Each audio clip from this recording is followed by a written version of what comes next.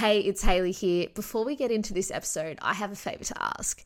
If you're enjoying this season, please share it on your Instagram stories or leave a rating and review in your favourite podcast app to help other people find the show. Hi, I'm Hayley Ferguson, and this is Beyond Reality, the podcast that explores the world of television production by chatting to the people behind the TV shows you love. In this episode, I chat with award-winning editor Karen Crespo, who has been responsible for crafting some of the most memorable moments on our favourite TV shows, such as MasterChef, Australian Survivor, and Old People's Home for 4-year-olds. I find out about Karen's early beginnings in TV and how her creative style and ability to carve out emotional moments became renowned in the industry. Being emotionally connected with your material does actually emphasise a lot more in your cuts. It's pretty crucial. Hi, Karen. Hey, Hayley. Ever since we worked together, I've wanted to get you on the podcast, and you're actually the first editor I've spoken to. So I'm actually really excited to chat to you today. Oh, hopefully I say good things that, don't shame all other editors.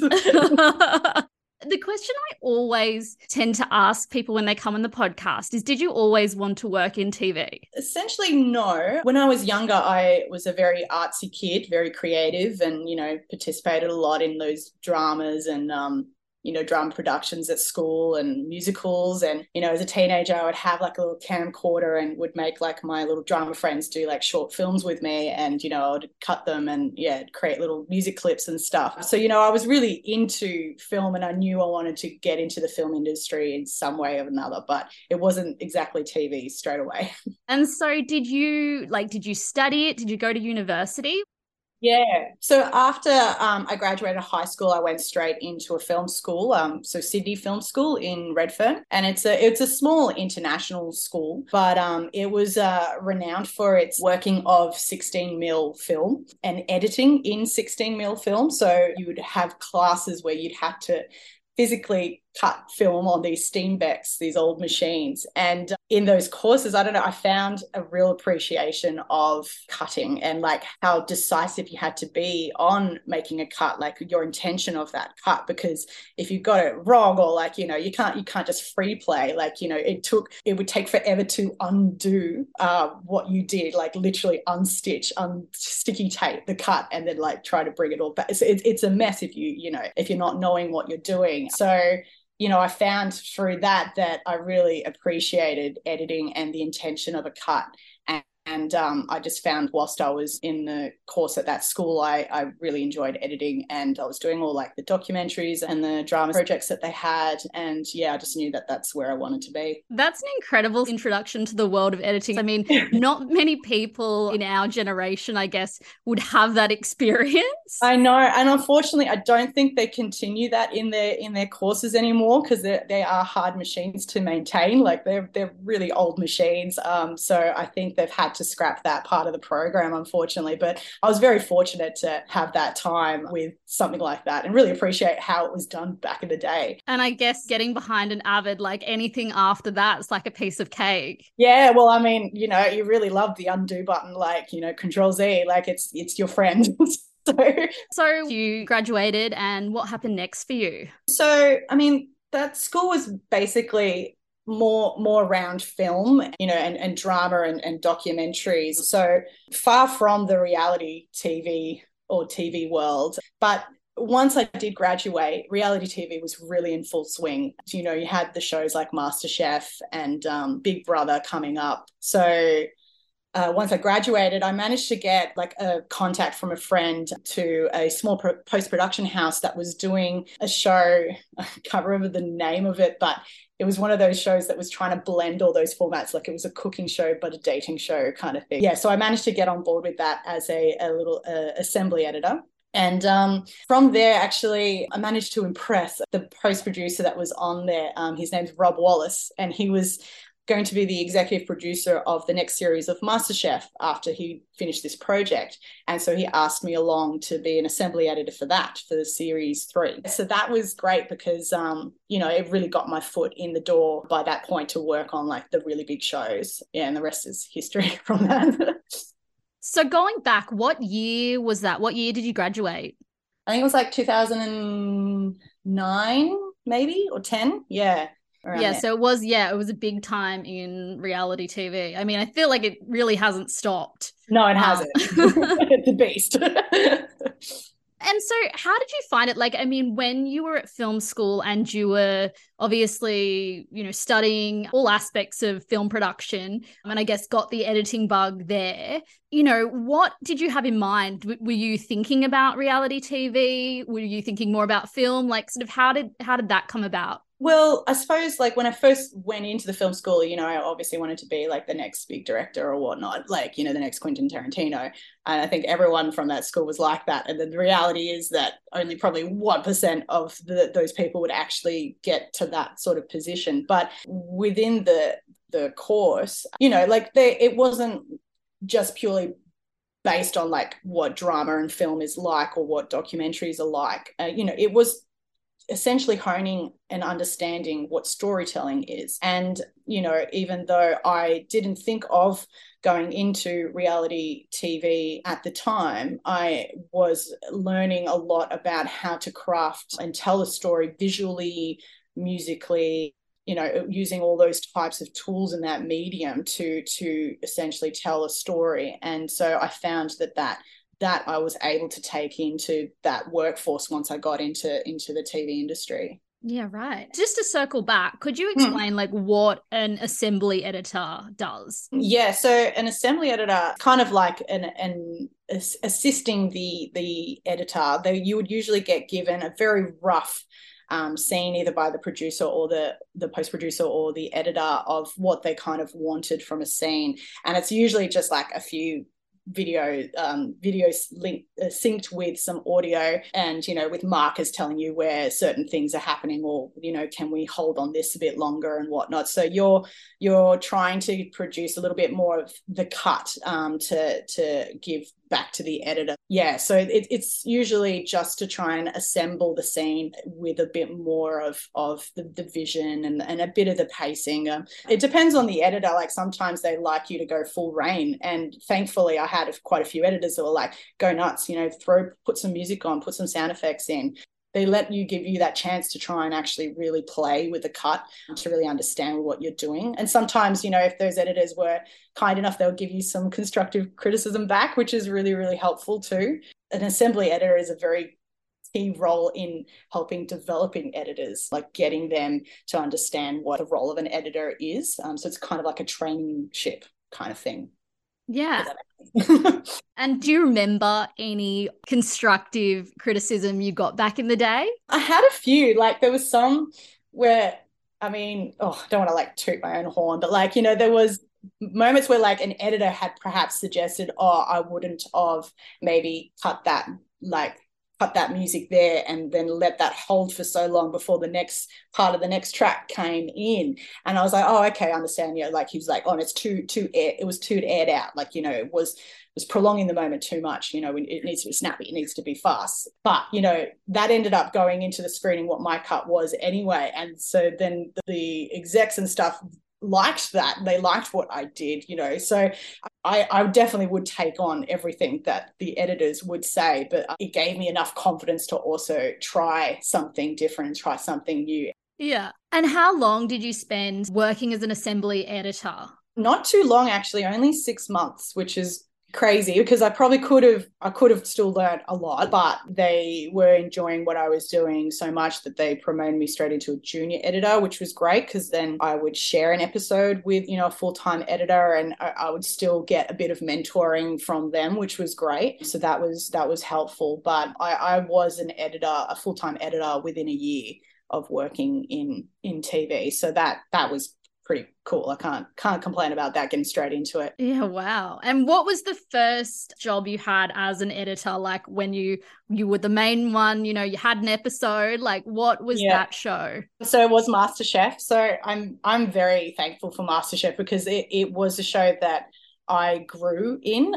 So as an assembly, as a junior, like the first junior job I got was with MasterChef, and then the first editing job I got was with MasterChef again. So it was good having the consistency of knowing a format of a show to work and play in, to really upskill my crafts. And then, like, you know, because I knew the show so well, like the format of it so well, that I knew then how to bend it as well, like bending the rules of it. Yeah, so that was pretty lucky that I had that whole process from the beginning into what then essentially kicked me off into my career as an editor. Yeah, wow. I mean, and MasterChef is one of those shows that have so many episodes. So there's a real formula to that show. Yeah. It's good to understand that. But I think, yeah, having something that was so, like, if it's not broken, don't fix it kind of show. Like, there's a reason why it's gone on for so long, why it's so successful. There's something about that formula that really works. And so understanding what that is and applying that every time you're working on the show, it helps you out a lot. Yeah. And, you know, in the job of an editor, I guess, can you just explain like your process as an editor and sort of, you know, what you actually do? So I would work fairly closely with a post producer, such as yourself. And essentially the post producer would try and map out on the timeline what are like the key story arcs of what's happening in that episode. So they'll put a lot of actuality or interview grabs that kind of play out how that episode's going to go. And essentially gets given to me. And I would kind of first sort of work on trimming the fat, trying to make sure things aren't too airy, or try to clarify things or space things out if certain things, like the rhythm of a scene, if something is quite frantic, you know, I'll try and like play with what that energy is like in the cut with a bit more of a frantic cut, or spacing something out if something's really suspenseful, or something that just really needs to land, you know, playing with that and spacing out the scene that way. And then, you know, you're trying to go through the vision and seeing what is visually going to help you tell that story, whether it's like certain looks or like GVs and whatnot. And then also a big part of reality is the music as well. And so you'll be playing a lot with trying to find a particular track to convey what's happening in that scene emotionally or tonally. And you are working a lot back and forth with your post producer to kind of really hone those scenes. And then eventually that gets screened to your execs, and they'll also have notes, and sometimes you have to unstitch stuff or like completely start again. Like, you know, that process is, it's a bit of a hard one to face sometimes when you have to start from scratch. But you know, it happens. Like, you're trying to convey a story, you're trying to tell a story, and there's a certain viewpoint that you're seeing it from, and you're trying to tell it that way. And maybe someone comes in and says, oh, actually, can we see it from this person's perspective instead? And so you're going to have to try and shift your scenes around to make that part of the story work. So there's a lot of back and forth work. It's never just start to finish. Unfortunately, yeah, it's a lot of work. Yeah, and I guess, to put it simply, I guess a post producer will give you a story cut, which is essentially the dialogue, Mm-hmm. a really rough cut. You do pretty well. Yours isn't too rough. I've seen some producers have very, very rough cuts, so you're pretty good. Thank you. Yeah, so like a producer will give you their sort of rough version of events. It'll be a story cut, essentially, of the story that we're trying to tell, and then your job is the pacing, and then adding the music. And I think what I guess a cliche saying in the industry is like the editor will make it sing. Yeah, make it sing or work your magic. Yeah. Yeah. And sometimes you have to really work your magic. Yeah, well, yeah, sometimes you might want to try and tell a scene that isn't quite, it's like a bit half-baked, because like perhaps they didn't get all the cameras shooting it a certain way, or, you know, you're really trying to tell something that happened in a very small moment in time, but you're really trying to suspend it, or like you're really trying to make a moment out of it. So, you know, you're really having to use a lot of tricks to your trade to try and, work your magic in that sense. But that's the fun of it. I think that is the creative part of editing that I really, really do enjoy. And it's always nice to see the results, like where it was and what it gets to is it's quite a beautiful thing to see. Like, it's like an artist looking at their canvas, you know, seeing the process that way. So yeah, I do appreciate that. Yeah, and as an editor, I think one of your greatest strengths is, carving out those emotional moments. And I know that, you get given a lot of episode ones or finales or episodes where, we're really trying to convey some emotion across. And can you give an example of a time like where you've had to do this and sort of some of the techniques you've used to sort of bring a scene to life? Yeah, well, a classic one I always referred back to. I was doing the finale of a MasterChef series 7, and it had the contestant Billy in it. And so it was the finale. It's a big deal, determines the winner. And the final dish that they had to work on, it was a pressure test. And it was made by Heston Blumenfeld. And he brought in this weird concoction of a dish. And basically it had this particular element in it. It was like this golden sugar ball. And you had to really work this sugar substance and blow it like blowing glass to create this sphere of sugar, this golden sugar. It's a very technically challenging thing to do. And it was one of the hardest things we've ever seen on MasterChef at that point. And essentially what we were trying to do is that Billy, she's a few points behind, but she knows if she can nail this element that she will be able to get those points back and perhaps win. So her mind is set to get to this element and do it right and get it on the plate. So, there's a lot of stakes that is played out through the whole, cook to the point where she finally gets to this element and she's doing it. So basically we kind of wanted to give her a bit of a hero's moment, a hero arc. When she started working on this element, she was frantic and she was like huffing, and like it was constantly, she would blow it and it will pop. She would blow it and pop, and she'll keep thinking that she's got it and then it will pop.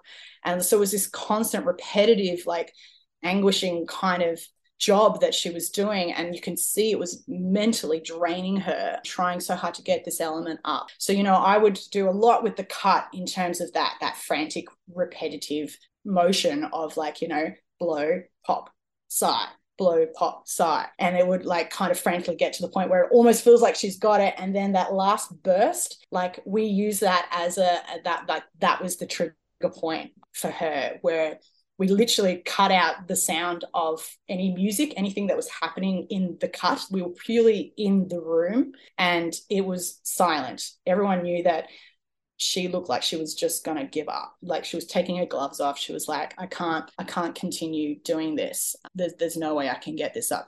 She was literally on a point of giving up. So with the cut, we kind of wanted to go a bit, like you want to zone into her headspace at this point. So, from this room, silent room sort of tone that we've got, I brought in this drone sort of sound, this just one tone drone that it was very, very eerie, and it was as if you were going into her headspace. She wasn't saying anything. She was literally just looking like she was going to burst into tears. And then I brought in this particular, this piano key track. It was just 2 notes. It was just going dun, dun, dun, dun, but it was kind of like as if I wanted to portray as if she was on this tightrope of giving up, of like, should I continue or should I stop? Should I continue? Should I stop? So this sort of rhythmic, I don't know, just a zoning, meditative kind of place that she was at with this dreary, eerie drone underneath. So you were really getting to that sense of her headspace. And, then eventually George Colin Barris would come in with his motivational speech, and then we start bringing in these drum beats, like this kind of like call to arms kind of track, to which she's like, okay, yes, I can do this. And then it kind of comes in with these horn tracks, and it's literally like as if you're going into battle kind of soundtrack of her galloping into this field, into battle. And so she goes and works this sugar ball one more time, and she's pumping it, and then it finally starts getting into a ball. And then I stripped the music back completely, and it was just purely just the drums, a soft drum which was like a heartbeat, and you're literally watching her pump this air into it. Everyone's like silently watching, and then completely cut the track again, and it's just the room. And she then manages to take the ball off and like places it down, and it's this perfect sphere. And then everything like erupts, like musically it erupts. We brought the cheering in from everyone, and you knew at that point that she had done it, and that, you know, she could potentially win. So, you know, it was something that only happened like maybe 5 minutes in the actual rushes. Like it was a very quick and then into it kind of thing. But, you know, we knew that that was definitely a moment that we needed to suspend in time to really get a sense of where she was at emotionally, and then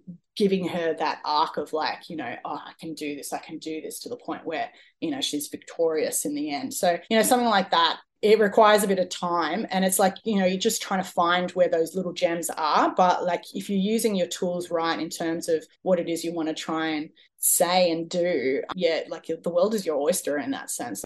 Yeah, no, and I love that. And I think that is like something that's really important, you know, when you're crafting an episode of something and crafting a moment, essentially like it's all about the context and the motivation behind that particular moment and what you're trying to communicate to the audience. And I guess, yeah, just the use of pauses or pulling out the sound or, you know, bringing in certain types of music can completely change the way a scene is constructed. And it's not, I guess, changing what happened. It's more about like, you know, getting into the mind of what that person's thinking in that moment, and then conveying that and making a real moment out of it so it translates for television. Exactly. Yeah, you're really magnifying what happened. But yeah, you need to find a way to really connect and engage with your audiences, and finding those moments of doing that is, yeah, it's pretty crucial. From your perspective, what would you say the difference is between a good editor and a great editor? Oh, it's tricky. I mean, like a good editor can like know how to tell a story, but, you know, sometimes it can be a bit too smoke and mirrors, and people can read through that. You need kind of a bit of empathy and emotion. Being emotionally connected with your material does actually emphasize a lot more in your cuts. Audiences these days that can really see a bad cut. In terms of reality TV too, like music again is a very big thing that drives a lot of episodes, a lot of shows, and it's not a matter of slapping down a track and just crossfading it in and out. Like you've really got to be very intentional with what tracks you're using and when you're putting them in and when you're taking them out and everything. So I think having a bit of an appreciation or understanding of some sort of music background kind of helps too. And I found for myself, like I did a lot of dancing as a kid as well, so I had an understanding of rhythm and pacing and visual movement to tell the story. So I found that I've used a lot of that with my work, and I find that that's kind of helped me take a cut and, I don't know, blow it up a little bit bigger to then what it could potentially be. So yeah, I don't know. That one's a tricky one. Yeah, I think, you know, music is a really important skill in editing. A track can change everything. And I think from my perspective, I mean, I've only worked on one episode of television with you, and that was season 6 of Australian Survivor, Brains versus Brawn. And yeah, doing the finale with you, I just remember one of the first things you cut for me, I'd given you my story cut of the challenge, and you started with this really emotional moment. And basically at the end of the challenge, we had one of our contestants who'd been in the, you know, worst possible scenario. She lost her mother while she was out there, and she was going through this incredibly emotional experience while she was competing in the final immunity challenge. And I just remember that was one of the first things I watched of yours, and it was just like, I was in tears. It was just handled so beautifully. Yeah, that was just something, a real like wow moment in editing. Oh, thank you. Yeah, I mean, like you said, that contestant she had a lot that she'd gone through, and it really showed in her face. And that particular moment in time where she looked like she was going to drop, you know, you could see the pain, you could feel it in the rushes, like you probably definitely felt it there on the day. And I really just wanted to respect what she was going through there. So, you know, I chose to hold a lot of shots. There's probably not too many cuts in that particular moment. Like I actually chose to hold a shot for probably about 30 seconds, which is a bit unheard of, because you could see so much that was happening there. And, I really wanted to respect that pain she was going through. And so I think that as an editor, it's those choices that you're making, which are pretty pivotal to what you're doing. And yeah, again, the music score, I think, really helped. It was a very subtle track. I think it was just like this vocal track. There's just this single note sort of vocal track that was coming in and out of this droney sort of eerie sound. And there was something beautiful about that track that really conveyed the solo intimacy of what was going on. And, it was great because she found a second wind in that moment too. And you see her then like pulling herself up and really trying to like hold on, like she was really fighting for her last breath by that point. So you could really see that shift. And I hope we definitely, portrayed that. I guess on that, I mean, do you feel a lot of responsibility as an editor when you get given something as emotionally raw like that? I think so, because there's something, especially when it is a raw emotion like that, there's something so intimate that's happened there and they're so exposed. And I don't know, I do find I want to really take care of that person while they're going through that. This is a real person and they're really going through something. So I find that emotional respect, I approach that with every project I do. So I think it is essential for the editor to at least be aware of what it is that you've been given and show it some respect. As someone who's worked as an editor for a very long time, you work very closely with a post-producer when you're creating episodes. So what would you say, makes for a good producer-editor dynamic? I think like an openness, really. Like, I mean, everyone's going to perceive things differently. Like they can probably see how certain things play out in a different sense. So I think it's good to go on your intuition with things on following a certain storyline. But I think it's pretty crucial then to also have an open mind from someone else's perspective and saying, oh, but like, what about this? You need to be able to be a bit flexible with finding the best way to tell a story. I think that's a pretty big one. Like it is a bit tricky. Some people can be a bit hard in their ways. It's like, no, I just see it this way and it can only be done like this, and then they need to say it like that. So and it's a bit hard as an editor because so you would be given something it sounds right, like it's like a radio cut, like it makes sense what's happening in the audio, but when you're looking at the rushes and you can actually see something else happening there, like some other dynamic happening or something else shifting in the scene, and you kind of want to explore that. I think it's kind of good if the producer is able to let you play and you are asking the producers like, oh, is there a way that we can open up and see what that person says, because I feel like this is reacting to them specifically too. So can we perhaps go into that and see what happens there? And so I think there's a lot of back and forth collaboration that happens in order to really make a good episode. Like you kind of need to be able to have that chance to kind of go back and forth with your producer to really fine tune what it is you're trying to do. Yeah, I think that's pretty crucial to be fairly open. Yeah, and I think having that mutual trust is really important. And I think that's one of the things, like I obviously, really appreciated working with you because you are obviously a brilliant editor, but you're also a really good collaborator. You're open to ideas as well, and you're great to sort of bounce off ideas because you're working towards the same thing. You want to make the best episode you can make. Definitely. And having a relationship between a producer and an editor where you can bounce off ideas, you can say things, you're like, oh, I don't know if this is going to work, but how about we try this? Or what do you think of this? Is, it's so important because, there's nothing worse than feeling like, the roles are completely separate. Like I'm going to do my bit and then I'm going to hand it to you and you do your bit. It's like, there's nothing worse than that. I know. And sometimes it does fall into the trap of that. Like I have been in situations where it is like that. And then I'm like, well, what am I doing? I'm literally just painting by numbers by that point. And I personally don't like working that way. Like I think as an editor, it's not purely about how pretty it looks. It's about really understanding and building your story. And in order to do that, you really need to work with your post-producer to get it there. So yeah, I think that's definitely essential. What's the most annoying thing that a post-producer can do? Like what really gets to you? I don't want to piss people off. I'll name anyone. I won't name anyone, but like in my early days, I had a producer that would sit right next to me whilst I'm cutting, like I'm on the tools.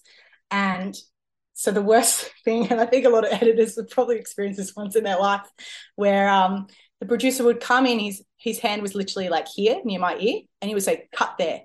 cut there, like literally clicking right near my ear. And I was like, oh, like it's just, that was probably the most, yeah, very frustrating thing I've ever had experienced in my life. And it's never happened again after that.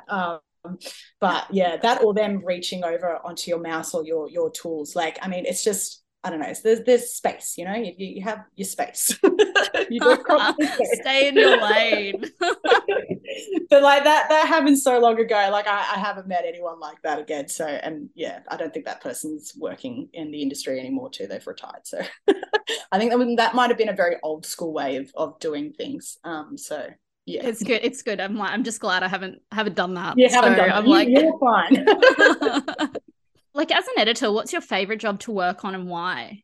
I've got a diverse range of things that I like, and I think mixing it up is kind of what helps. So I like working on, you know, those factual, very soft, very slow burning sort of shows like Old People's Home for 4-year-olds. You know, it's just little miracles that happen kind of thing, and little quiet moments that play out. You know, there's something really nice in the way you cut something like that. But then, you know, on complete opposite to that, like I love working on shows like Survivor or Hunted, where it's just full on energy and, like, you know, a bit of mind games. And, you know, there's a lot that you can play in the cut that way too. And the score's very different. And I don't know, I think having that contrast, so I do try and make sure that I do switch quite a lot between those types as much as I can. So yeah, I don't know, I can't really pinpoint exactly what, but I feel anything that's just emotionally charged. Like I just find anything that's kind of really showing what the human condition is like,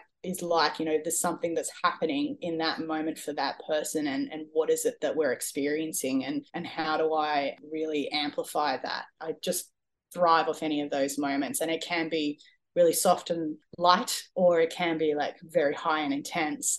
You know, anything from that spectrum, it's all the same in the end. So yeah, I guess, you know, working in the world of reality television and observational documentary, like it's very fast paced. The timelines are very tight. You know, you've worked on so many different shows. What's the best thing about working in reality TV? I think the best thing is finding those gems and really polishing them. Like it's usually what I try and find every time I get given an episode. I'm like, okay, where are the gems? Like where are the moments that I know is going to really pop in this episode? And those are the ones I'd really focus on the most, because like that is what you're getting to. Yeah, that's definitely my favorite thing to do. Yeah. And I mean, you've been working in reality TV probably, is it like 13, 14 years now? Yeah, probably be about that now. Oof. Yeah, you've won loads of awards. What would you say is your greatest achievement in TV?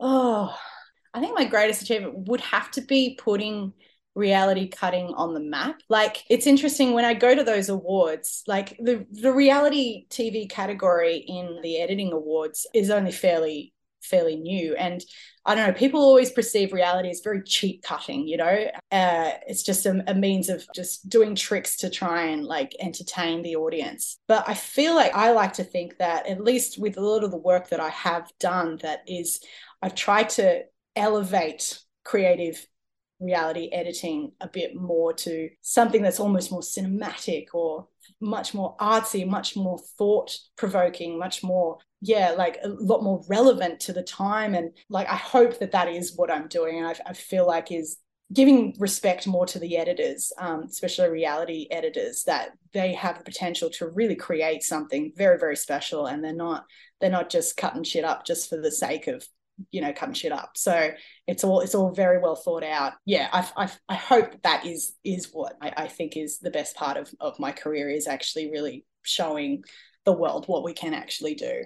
Yeah, it's incredible. I mean, I know I keep coming back to this, but my experience with you was working on Australian Survivor season 6, and that seg one that you created was just like amazing. The shots from the outback, like it was different from the other seasons, because previously we'd only been on islands in Fiji and Samoa, and so the outback looked incredible. Like the shots you chose, the music and the pictures that you put to the words that I'd laid out, like I recently watched Seg 1 again just because I was working on the finale for Heroes versus Villains, and just, watching that back, I'm like, wow, it was really good. Well, that one was really fun to cut because I mean we got some amazing footage. Like the film got us amazing footage, and with the dialogue, the monologues that you've put together, like the contestants that we had, like you really cared about those characters. It was just a one of those magical moments where like everything was coming together, and it just like you just really wanted to make sure you're making it sing as well in the cut. So yeah, that one was really fun to cut and score. Yeah, definitely. Yeah, I think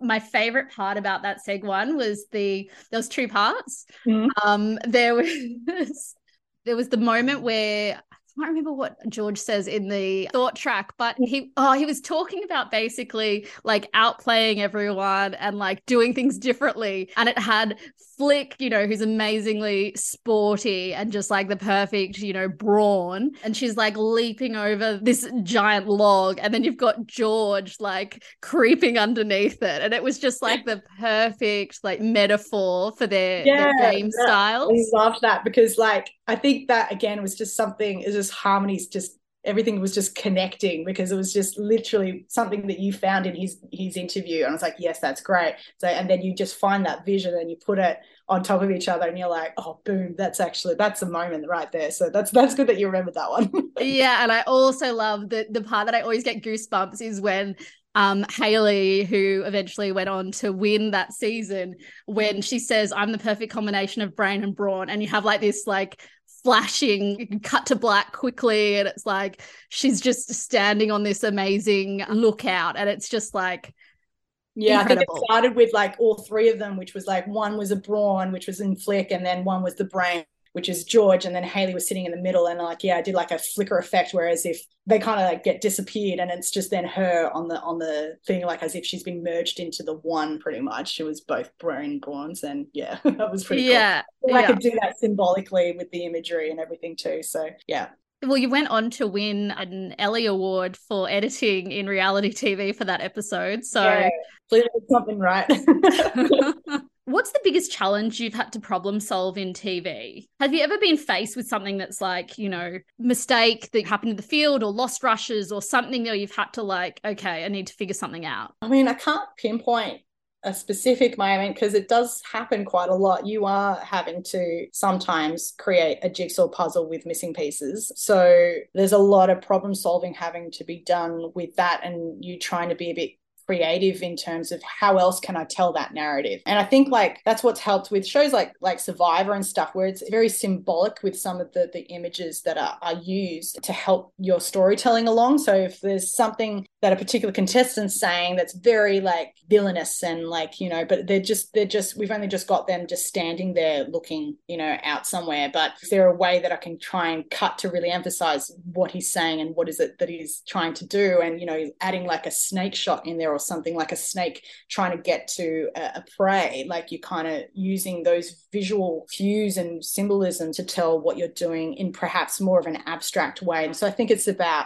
it's always tricky to try and problem solve stuff, but there are ways to do it, and like classy ways you can do it as well. There are times I've probably tried to do something and they're like, I don't understand what the hell's going on here. Like, what are you trying to say? Like, what's with the snake? What's the snake telling me? So, sometimes it's a bit hit and miss. Yeah. I hate that though, when you're in a screening and you're like, you specifically put something in and you're like, oh, this is really good subtext. Like I'm trying to like get across this message because this is going to happen. And it's foreshadowing this, and then it's like, oh, let's just lose that, and you're like, that's the worst, especially when you put so much effort into to do that. Like, and it you have to explain it. You're like, no, but don't you want like you need to understand that this is what I did. They're like, oh, I didn't get that. Get that. Okay. It's tough, and you do have to take those losses when they come, like, but I mean it's important to try. Like I think it's very important to try. You've got to do everything to tell the narrative, an interesting way of doing it. So, or just trying to fix a problem. Yeah, I think that's my favorite part when I work in post. Every time I'm doing an episode, I always try and like obviously follow the formula in terms of how we produce whatever show it is. But like, I always like to think of like, oh, that's how we did it last time. Like, what could we do different? Or how does the rushes that we have now and storyline we have how does that, lend itself to doing something a little bit different?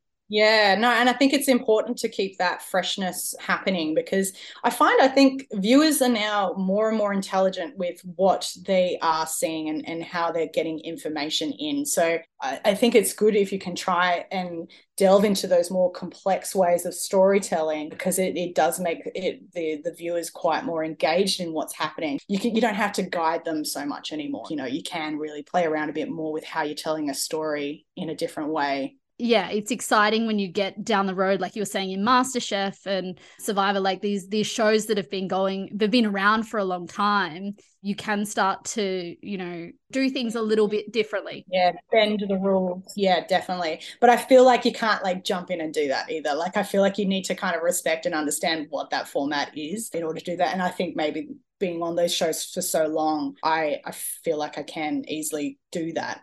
Yeah, you had quite an interesting start to career and you moved up very quickly, which is amazing and a credit to yourself. But I guess, it is an incredibly competitive industry. Yeah, what advice would you give someone starting out that wants to become an editor? Well, if you know that post-production is where you want to be, if editing is where you want to be, obviously there's a lot of avenues with, assembly and assistant editors, and that is perhaps the best spot to start because you're getting a chance to actually really watch through stuff and seeing other people's cuts. And then when you are given the opportunity to put a scene together, like go nuts. Like the stuff that you're doing, you don't have to show the editor, but if you've got a chance to actually play with a scene, it's really good to do that. And then you can perhaps then watch back what the editor ended up doing with that particular scene and comparing it. That constantly watching, I think, is really essential and doing as much as you can. So once you manage to get into that position, someone will see your work and you will eventually,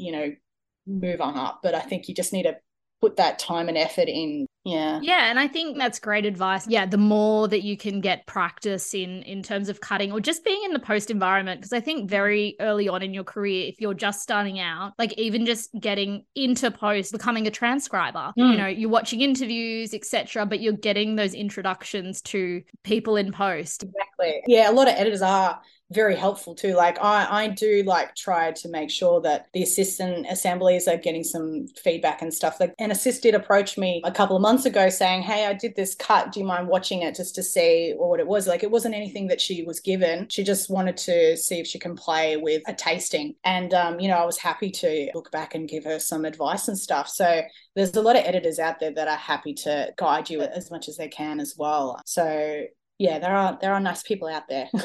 There's no harm in asking. I mean, maybe pick your moments, pick your time, like maybe not before they have to go get something ready for a screening. But like someone like me, I'm all up for trying to make sure I'll make the effort to help in what way I can. Amazing. Well, I would like to get to the quick fire questions. Nervous. Your time starts now. What is your favorite reality TV show to watch? The Bachelorette. What was the last TV show you watched? I watched The Last of Us. This might not apply to you. Who is the most famous person you've met through working in TV? Oh, it's hard because as an editor, you don't actually get to see anyone. But I did meet Ray Martin. What is your dream show to work on that you haven't already worked on? I think one of these like zombie apocalypse drama shows. I think that'd be pretty fun. Best location you've been to for work? Oh, Rosebery? Yeah, I suppose, yeah, Rosebery's the best office. That's such a slap in the face question. That was a bit sad. What cancelled TV show needs to make a comeback?